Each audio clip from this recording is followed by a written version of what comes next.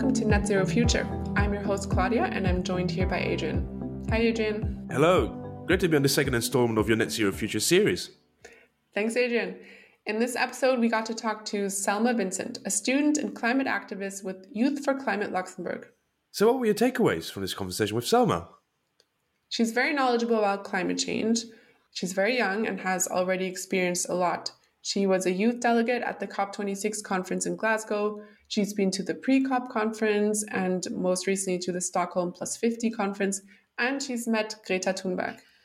We had a lot to talk about. I really enjoyed our conversation. I think she's a fascinating person to talk to. So indeed, a lot of exposure to the climate scene. To the Luxembourg community and government officials, Selma is known as a ferocious activist with a fair bit of influence alongside her peers. I personally came in as a devil's advocate because climate activism is important in our society, but oftentimes you need to instill some economic realism, which I wanted to discuss with her. Yes, well, I think you and I could go on forever, just like we could with Selma, and I actually hope to have her back on the show later this season or next season. Yes, very much so. But now, without further ado, please enjoy our conversation with Selma Vincent, student and climate activist with Youth for Climate Luxembourg. Hi Selma, welcome to Net Zero Future. Hi, I'm glad to be here. First, can you tell me how old you are? Sure, I'm 19 years old. So I think you are so far our youngest guest on Net Zero Future for sure, and even Lux Unplugged podcast series. Oh, wow. So I wanted to ask you how you became a climate activist. And actually, would you even describe yourself as a climate activist? So yes, it is the correct term. And actually, the story of how I got into this is a little bit funny. Basically, back when I was, I think, 16, I went to a protest just because for the hell of it, and it was for the climate. And it was back when it wasn't really going yet, at least not in the Luxembourgish scene. It wasn't really a thing to protest for the climate. So this was really a first. And I don't know, once I got there, it was like a moment of epiphany a little bit, and I really, really got into the protest itself. And I was in like the front line, and I guess somebody took a picture of me as I was really, really riled up and angry and screaming, and I was lifting my fist up into the sky, and I found myself on like social media. Somebody posted me on Facebook, and then an organizer of Rise Up for Climate Luxembourg, my good friend now Brice Montaigne, he was actually the one who posted it, and then he started asking around, who is this person? She seems very motivated, and obviously since this is Luxembourg, it didn't take very long for the word to come back to me, and I was contacted, and he was like, oh, well listen, we're starting this little group.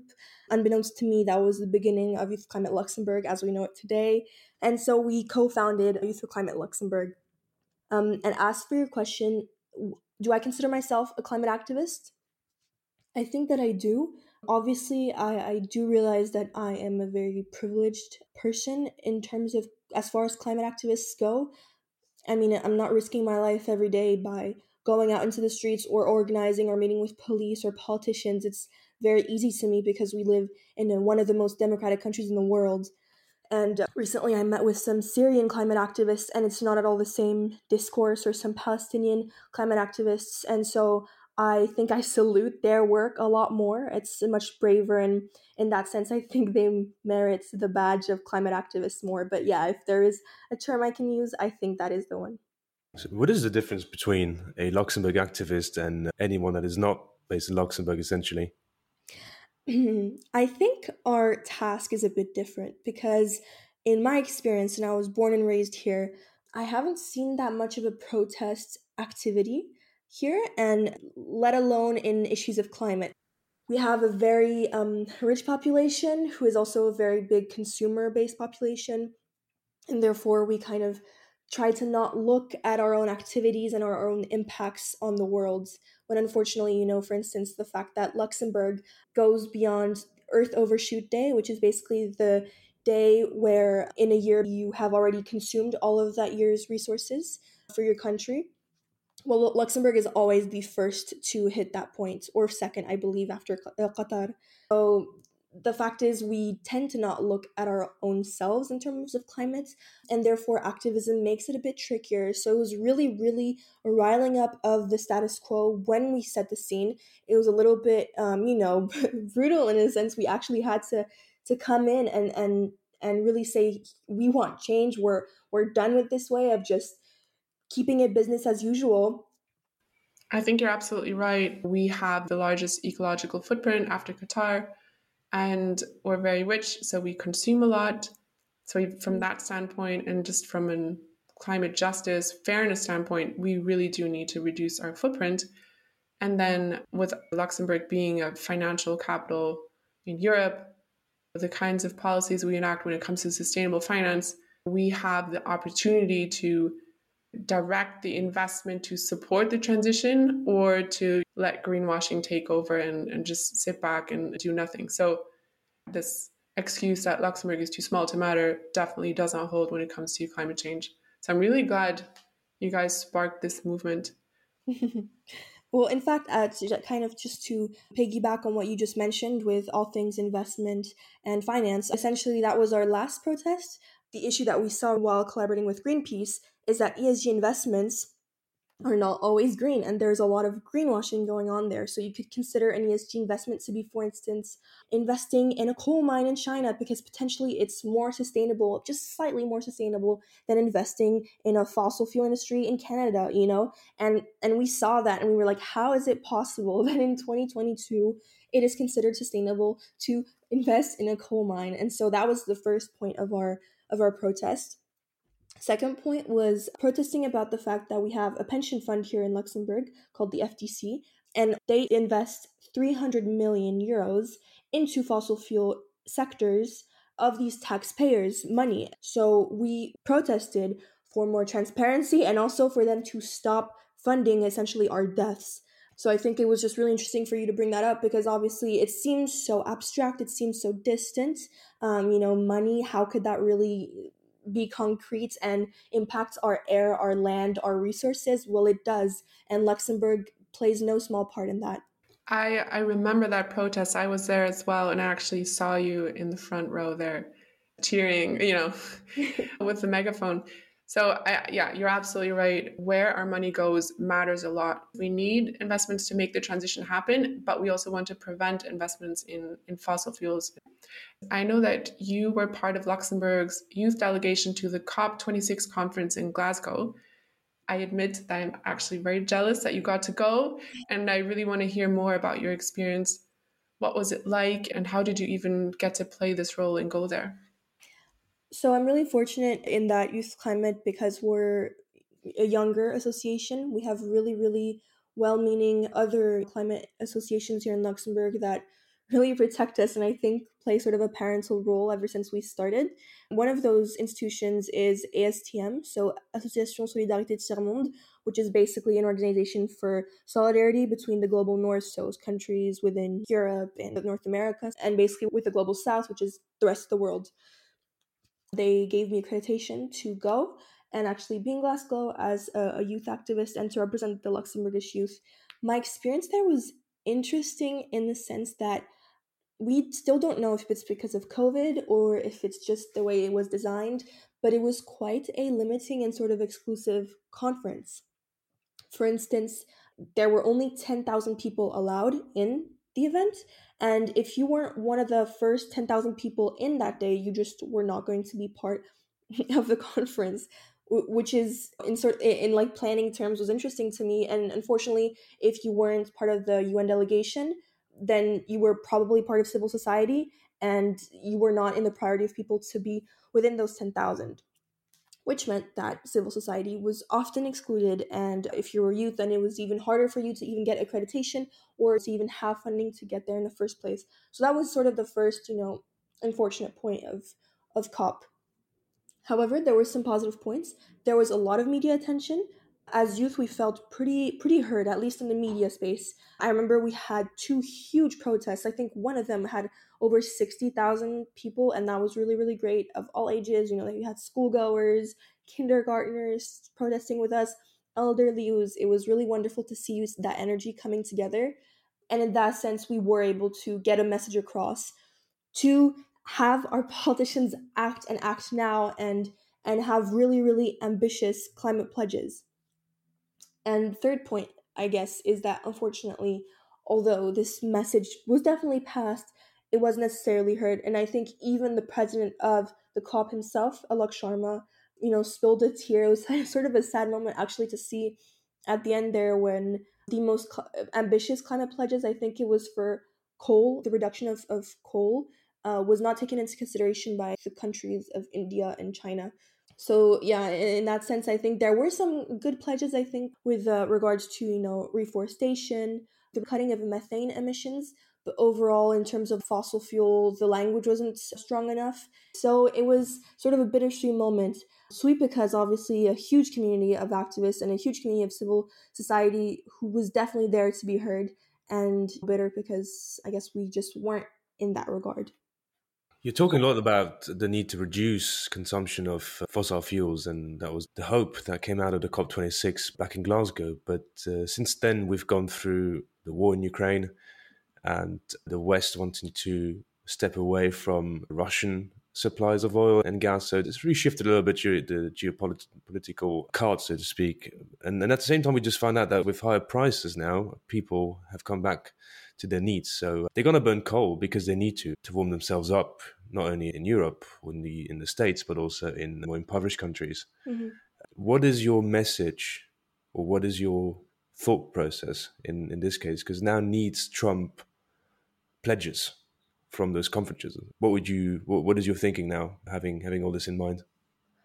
No, definitely you're right. I think what we do have to always keep into consideration is that we're all just trying to survive and none of us are going to be perfect, right? Us climate activists, we can bang and scream all we want, but ultimately we're all human and we're just trying to make it to the next day. But it also, I think, unfortunately, underlines the structural weaknesses of our systems. It shows how dependent we are and how poorly designed our energy systems were designed in the first place. So instead of, I think, seeing this as a way that one more way where we have to be dependent on possibly an autocratic leader, maybe it's an opportunity to see just how urgent this crisis is, not only because it's environmental but also political. We don't want to be put in this position ever again.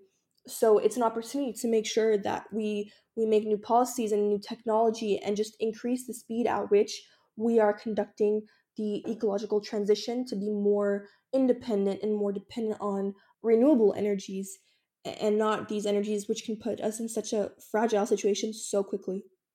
I think you're right that the war in Ukraine gives us an additional moral obligation to really get out of fossil fuels as fast as we can. What are your thoughts on nuclear? Ooh, that's a tough question because I recently had a paper where I had to play devil's advocate on nuclear energy, and I was like, I sort of agree with some of these points. I hope nobody will crucify me at Youth Climate for saying this. The main argument is that we don't know what to do with the waste so far, and that's true. But there's new technology being developed every day to find a way to eliminate that waste. Also, it actually produces almost no emissions. It's not as unsafe as it was prior. I think overall, I'm more pro nuclear energy. If we have to choose between fossil gas and nuclear energy, I'm going to go with nuclear energy every time. But then again, nuclear is still super costly and super slow to put into place. And also, there's upkeep and it never goes to plan. So in that sense, maybe putting all of that investment and all of that thought into renewables is probably the best way to go. And I think the only way to go in the future. So I wanted to talk now about how we met. We actually met at a lunch talk organized by the Paper Jam and Delano Club back in March. You were sitting on the podium. You were speaking alongside the former Minister of Environment, Carole Dieschbroek, on the subject of COP26.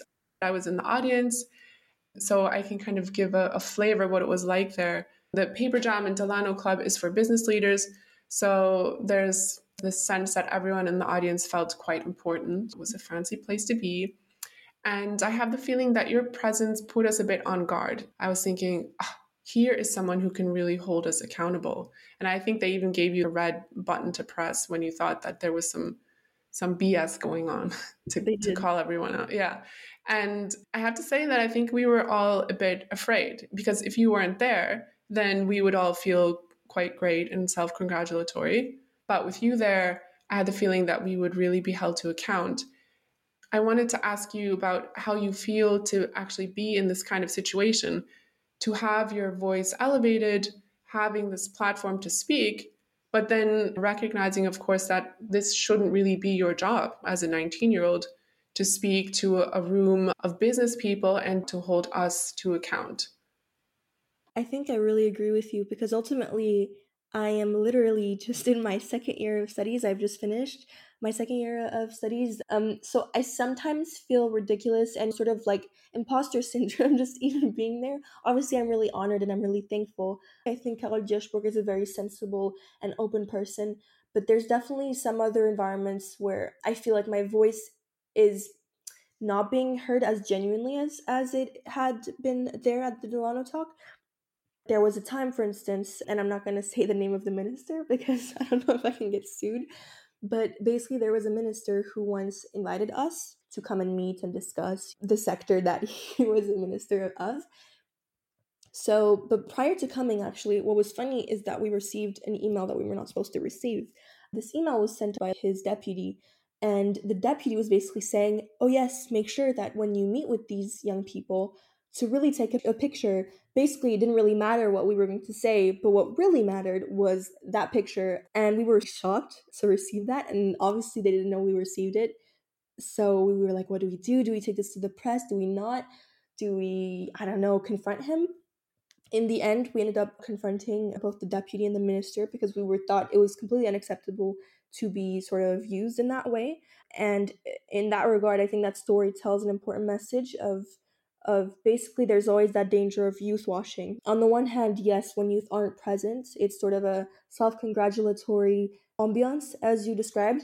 But then sometimes when we're there, thankfully there's well-meaning people such as Carol Joshborg and yourself who will listen to us genuinely and authentically, but then there's also the risk of sort of being weaponized to be like another form of self congratulation, of being like, yes, we have youth present, they're here, but then not really listening to what we have to say.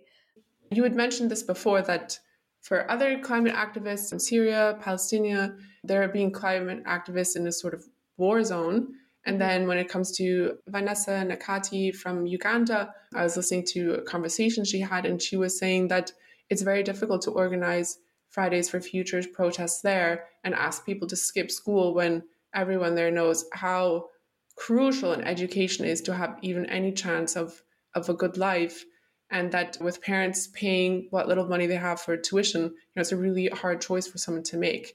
So I just wanted to hear what you think about the role that youth activists play, how it can be misused, and what should we as a society be careful of when we interact with you and when we elevate your voices. What's important when you're collaborating between global north and global south activists is obviously the question of differentiated responsibility, right? So we have a greater responsibility as the global north because we are the most impactful emitters, and yet the global south are those who are experiencing the most of the damages. I have this good friend. She told me that even during COP26, she felt that she experienced racism. She wasn't getting as much media coverage as she should have. And this is quite a common experience for climate activists from sub-Saharan Africa. So what we try to make sure of, at least in the youth movement, I don't know how it works in the actual official settings between delegates, but for us, we always make sure that their perspective is the ones that are first listened to and the most listened to, and then we come in as support, kind of, because we don't know what it's like literally. Like, I have no clue what climate change looks like because I live here in Luxembourg. The closest link I have to it really is my family in Morocco, because I'm half Moroccan, and some of their lands have dried up, and they've been forced out of some of their livelihoods as farmers, but that's pretty much it, and doesn't affect me directly. And I'm thankful to say that, I'm really lucky to say that.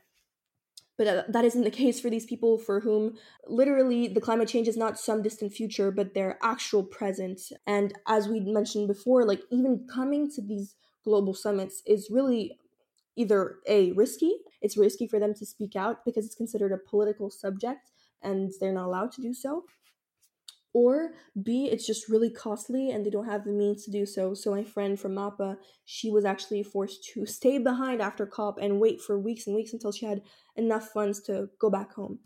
So those are really important conversations, whether it be between youth activists, but also within UN topics, of the climate crisis. So we have, for instance, the topic of loss and damages, which is really important to me. It's basically the conversation around the economies within the global south that have already been essentially destroyed, or that have resources or lands that have been already drastically damaged. So we as the global north, our role in these loss and damages is to be funding, is to be financial supports. So what you can do as civil society is try to encourage that and to always bring it up to the forefront of your politicians' minds, or when you're electing them, or that kind of political action. So you're saying that for politicians to change, you encourage your peers to, or everyone, to do more activism or to do more educational stuff so that when they vote for those politicians, they make educated choices, essentially. You know, you're really right, Adrien, because climate education is something that's maybe not talked enough about, but it's definitely a bit of both. I think not everybody is comfortable with being an activist, which I completely get.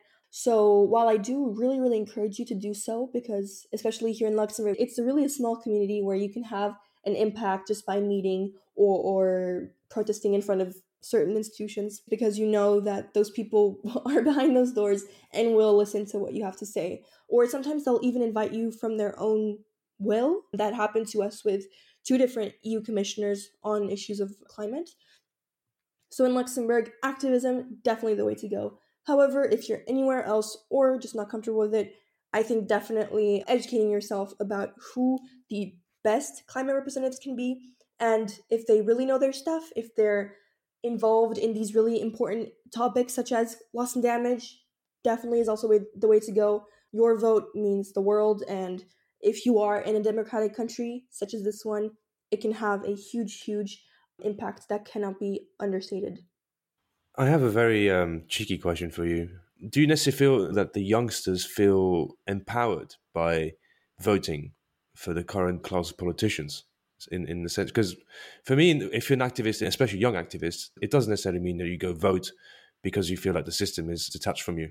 So that's an interesting topic, because recently there was, I think in December of last year, there's a new platform that was started called the Plateforme Climatique et de Transition Énergétique, that is a bridge between civil society and the government. And so they did this and invited a lot of different actors within the climate scene. The government was kind of expecting people to jump up and down when we received this invitation to participate. We, as Youth of Climate, accepted, and we think it's important to participate. But this was not the case for everybody, and some actually really declined to even be part of it because, as you said, they don't even believe in the system anymore, and they just think it's a waste of time. And if anything, their inaction or their withdrawal is a political statement in itself.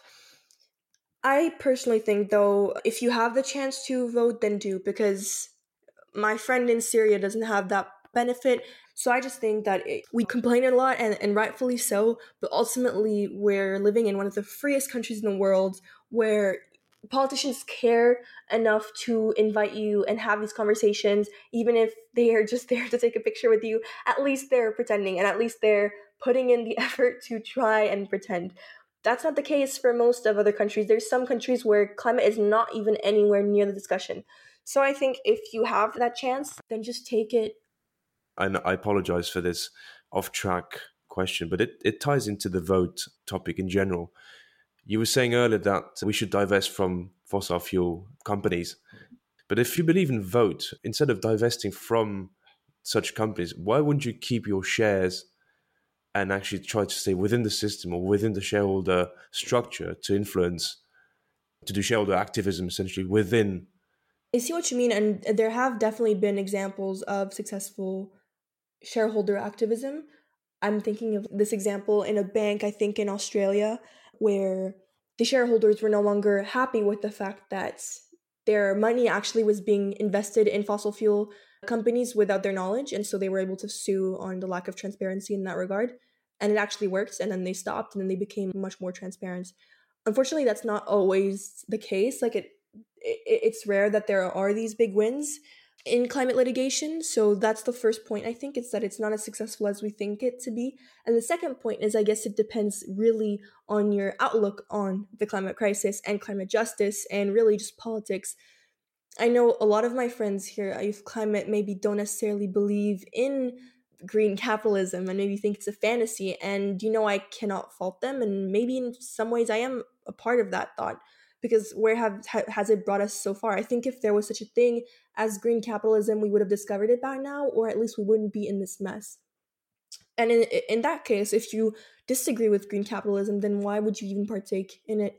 Instead of cutting out the problem at the root, you're sort of trying to mend the branches, but the branches are broken, and it's just going to draw it out when we could be participating in radical climate action now. So while I do agree with you that it can be an avenue, and if that's how you're going to get involved, I think being involved is better than just not. So definitely go for that. But in my personal advice, even though these are extremely, extremely powerful institutions with extremely powerful and persuasive lobbies who do, impact our policies and our government's decisions, I personally don't think it's the way to go. And if you want to, go with the activist ethos, I don't think it's really the way to go either. So you're our window into climate activism, but you're also a window into the youth of Luxembourg. Your fellow students, when you were in school, how much do they know about climate change? How much do they know about decarbonization? And how do they feel about climate change in general? I think we know a fair amount. I don't know a single person now who isn't at least a little bit concerned with the climate crisis. Mostly because most of our information does come from social media, and we can't underestimate its power because it's gotten so many people involved, and ultimately that's what matters, right? Even if it's just through a TikTok that you were informed, maybe that TikTok will lead you to become part of the UN, and that's what matters really. Interestingly, there's some people who don't even really care, and I think that's mainly because we're in Luxembourg, and as we mentioned earlier, we're not confronted with it. But obviously, if you live in a village in Morocco, for instance, you're much more aware of it because it's in your food and it's in your water and it's in your land. So far, some climate education, it's definitely part of our curricula, which is more than many other countries can say. However, the depth is yet to be determined. So you're just 19. I mean, you've basically embarked on an entire education outside of your formal education. I wanted to ask you, are you studying at university now? And what do you think you will do when you finish? Will you continue working in this domain? Yes, so I actually just finished my second year at Sciences Po Paris, which is a political science school in France. And it's really been great. It's not really climate specific because it's just more political sciences as a whole, but it's still been super interesting. And obviously, since I've been able to participate in some UN conferences, most recently Stockholm Plus 50, I got to kind of see and understand how things worked and the behind the scenes of it all. And I think later I'd like to work either at the UNEP, so the United Nations Environment Program, or UNFCCC. So really looking forward to potentially working there. If there's anybody from the UN listening to this, please hire me. And that's how it's looking for me, hopefully. I think UNEP and UNFCCC would be lucky to have you. So I think everyone can keep an eye out for you. To be good. Thank you. Now, before we wrap up this conversation, what is the best way for not only young activists, anyone who's interested in a cause you're defending? How can anyone follow you? Where's the best platform to keep up with your updates, your ideas, essentially? Oh, that's really nice of you to mention. I think really just following either the Youth for Climate Lux account on Instagram or the Youth for Climate TikTok. I think we're on Facebook as well. And I guess LinkedIn is where things are happening professionally now as well. Oh, thank you, Salma. I encourage everyone to follow the accounts that Salma just mentioned. I've been to protests. I've seen you there. I hope that others will join as well. So I really encourage everyone to come. And I wanted to thank you, Salma, for being here on Net Zero Future. It was a pleasure to talk to you in education for us. And I wish you the best of luck in your studies. The pleasure is all mine. Thank you so much. Thanks for listening to the Net Zero Future podcast on Lux Unplugged. Please share this podcast with friends and family and leave us a review on iTunes or Spotify. Also, please don't forget to visit our website, luxunplugged.com. We welcome your feedback and ideas for new episodes. See you next time!